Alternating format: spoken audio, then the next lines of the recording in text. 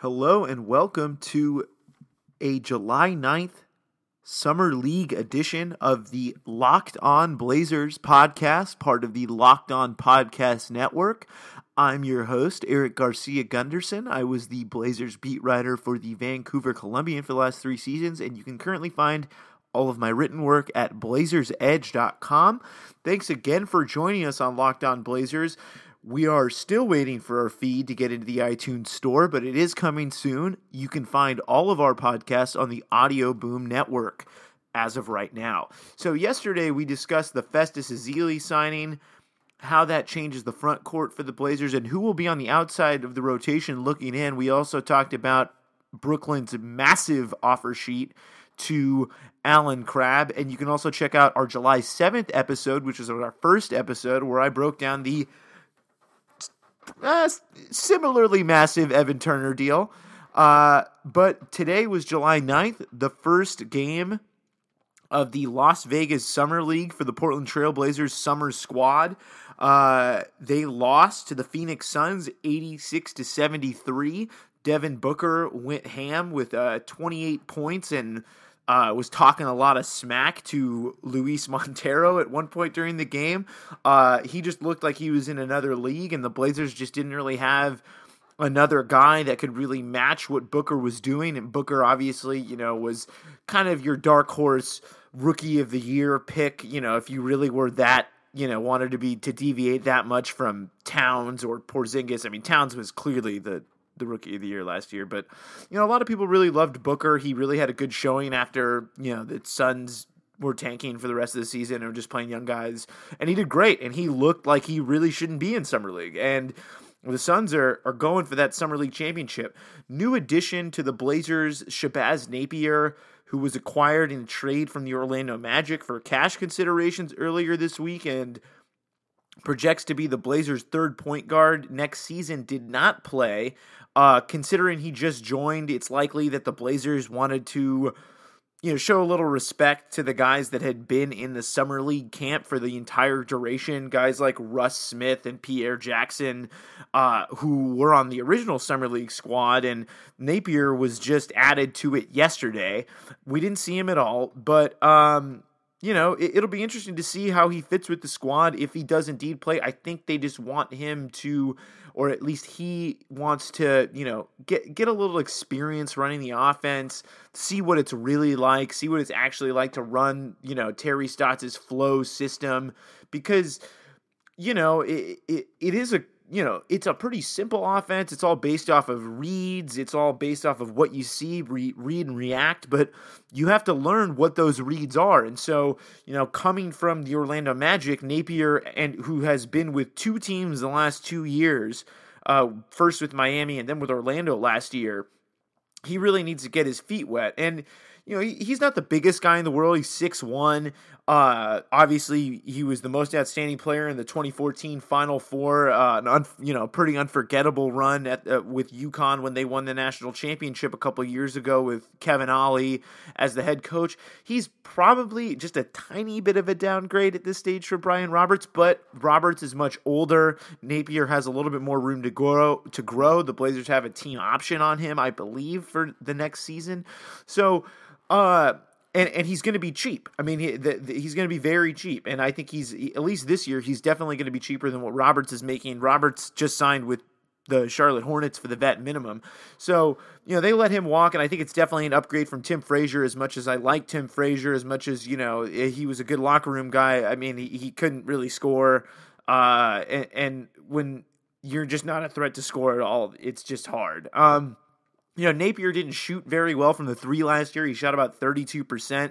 But I'm just going to chop this up to a simple, unforgettable rule of life that nobody likes playing for Scott Skiles. I'm pretty sure if Steph Curry was on the Orlando Magic and had to play for Scott Skiles, he would have shot poorly. So if you're ever down, just remember that you're not playing for Scott Skiles. But in Summer League, things that you want to pay attention to, guys that are on, journeyman type guys like Russ Smith and Pierre Jackson, like they're probably going to look like the most comfortable guys in that summer league setting, but you're really going to want to look at the guys that are going to be on the Blazers roster next year. And that's Noah Vonleh, who had a double-double, 12 points, 11 rebounds. Pat Connaughton, he led the team with 14 points. Luis Montero looked much more comfortable after barely seeing the floor. I think they were really taking a very, very slow approach with Montero last year. He looks a little bit more refined on the court. His length on defense was probably the most impressive thing for Montero. If you look at the rosters and just the contract breakdowns, you would probably say that Montero is the most vulnerable guy to losing his spot potentially. Chris Lucia of Blazers Edge and I actually talked about that yesterday on the Blazers Edge podcast that Chris hosts, and he was thinking about maybe bringing in a veteran. I don't know about that. It is a hallmark of Olshey rosters, but I just don't see. I think the Blazers really like Montero a lot. A lot of the players on the team really credited Montero for how hard he worked, how often he was in the gym, and how much he improved, even though he didn't really see the floor at all last year.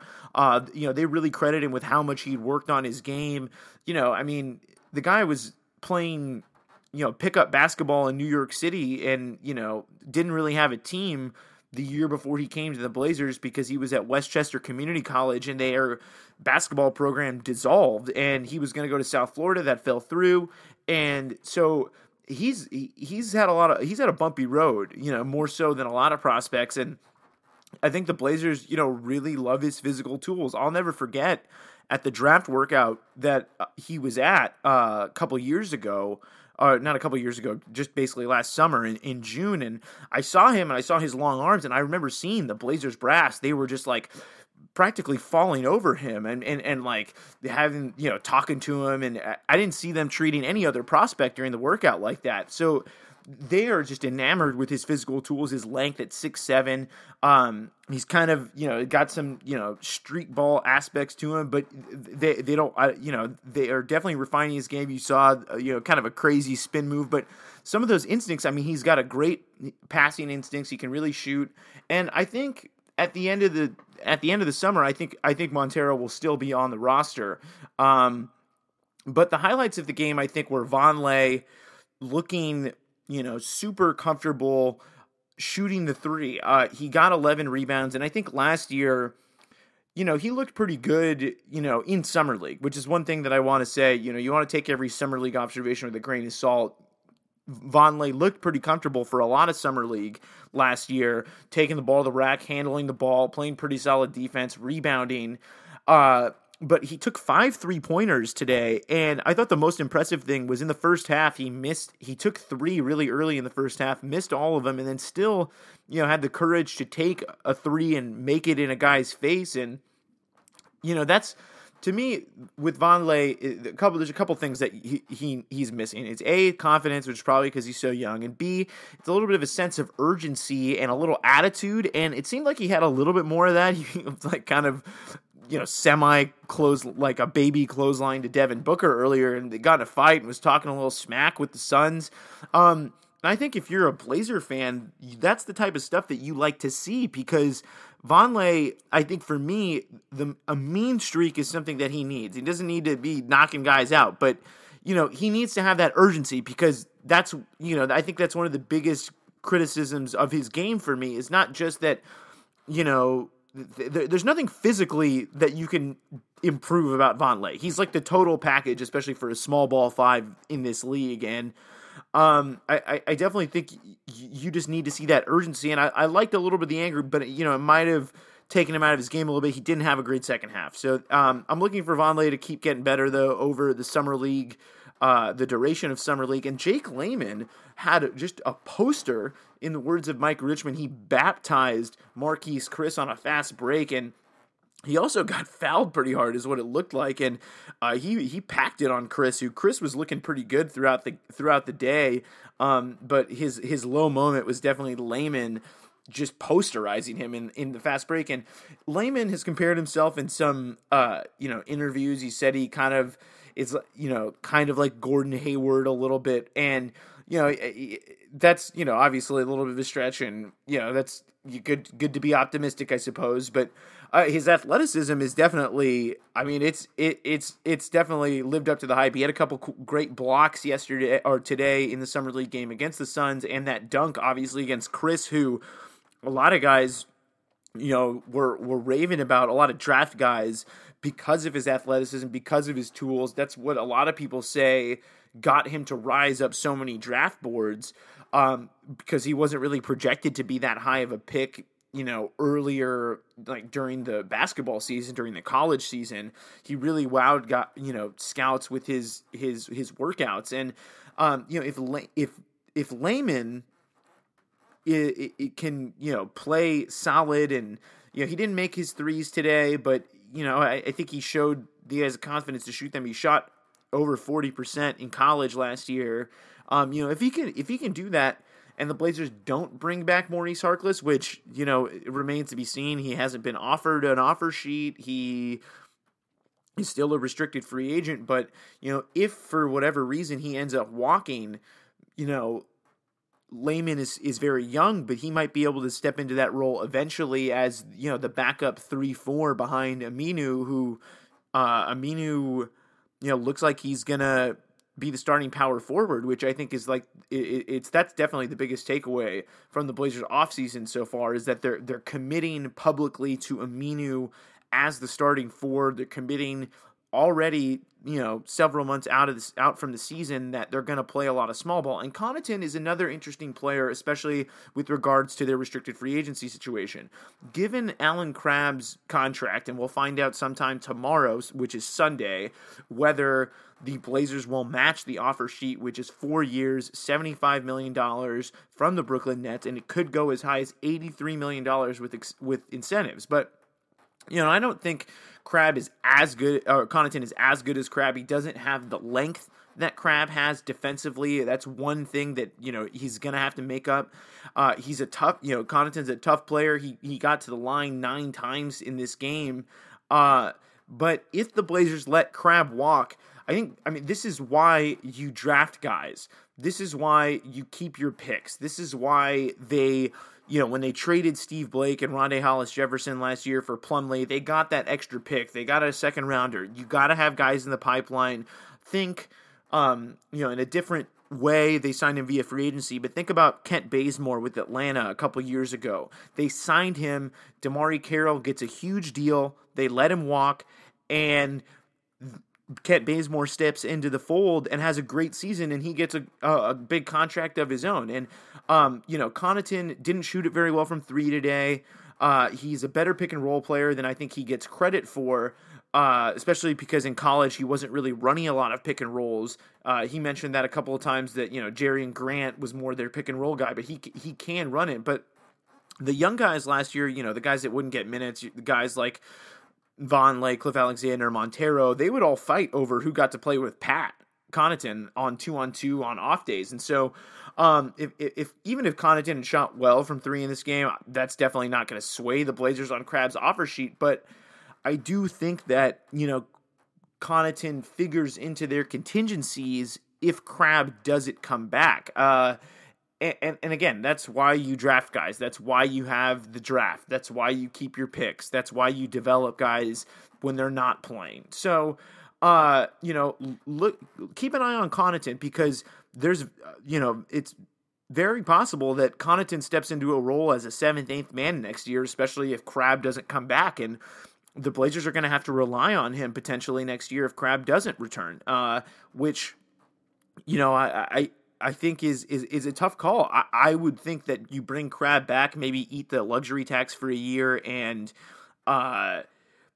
then maybe look at trading him maybe the next year when he has 3 years left on his deal. And now Brooklyn, they have they put a trade kicker into it, which will make it harder to trade Crabbe down the line. So that's something that the Blazers also have to consider. But if they're willing to pay the tax, which all indications it looks like they are willing to pay the tax because they're going to have to pay CJ McCollum a max extension, and the cap is only going up $8 million next year. So from 94 to 102. So at least that's the projection as of right now. So they're going to be dipping into the tax one way or another. So maybe they can eat it this year and then maybe free themselves up for it the year after.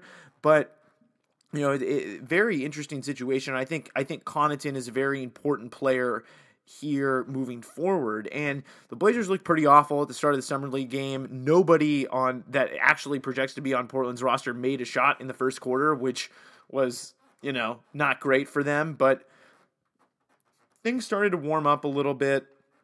Devin Booker just kept on cooking the Blazers. Dragan Bender had some moments. Obviously, he needs to get a little bit stronger for Phoenix. Marquise Chris for Phoenix had some great moments, but I know you're not here for any Suns evaluation. I thought Layman looked comfortable. I thought Connaughton looked comfortable. They were moving the ball well. They just couldn't make any threes at all. Any of their guys that were shooting a lot. I thought Vonleh showed some stuff. But it wasn't unlike the stuff that he showed last year in Summer League. So I don't want to sell that as improvement yet, but I do think the 3-point shooting to me was the one thing that really did look different from Vonleh. A quicker release, more confidence, and if he can knock that down and get at least to about 30 something percent, then you're talking here, and maybe he can actually play. And again, we talked about it on the podcast yesterday, talking about the Festus Ezeli signing, and I mean, where are you going to find time for all these guys if the Blazers keep all of them? And so that's another thing to consider is if Vonleh does eventually improve, that, again, is going to probably put a little pressure on the Blazers to move one of their big guys. And they're not going to be able to move Myers Leonard if they bring him back, even with the qualifying offer until next December. And everyone's going to know that he wants a big payday next year. And that'll probably be hard to move. I think Plumlee in a contract year, maybe you can move that. Ed Davis, has probably the most team-friendly contract, which would probably be the most tradable, but do the Blazers want to lose him in the locker room because he's basically, as of right now, the most senior member of the Blazers team? So that's another thing that they're going to have to consider. With the big men, especially if Vonleh really shows flashes. But I think we're still going to have to wait on whether that's actually happened. I think the Blazers will warm up when they play again. They really didn't make any 3-point shots, and it was a little, they'll get better. And that Summer League as a 1 p.m. start in Las Vegas. I know these guys, serious, but at the same time they're in Las Vegas. But even if they weren't out last night, it's a 1 p.m. start for these guys is brutal because all of them are used to staying up late. They're traveling so much, so often that, their sleep schedules are all messed up. So playing a game at 1 p.m. is just not normal. And tomorrow when they play the Spurs Summer League team, they'll be playing at 7. So I expect that game to be much better from their end. So, look for that Blazers play tomorrow. I would assume we'll get a look at Shabazz Napier, but we'll have to see. But thanks for joining us. Remember, never put too much stock in Summer League, but thanks for joining us. We'll be back Sunday, and thank you for joining us on the Locked On Blazers podcast. We will do a podcast after we know where Alan Crabb is going next season. You can follow me on Twitter at Eric_Gunderson.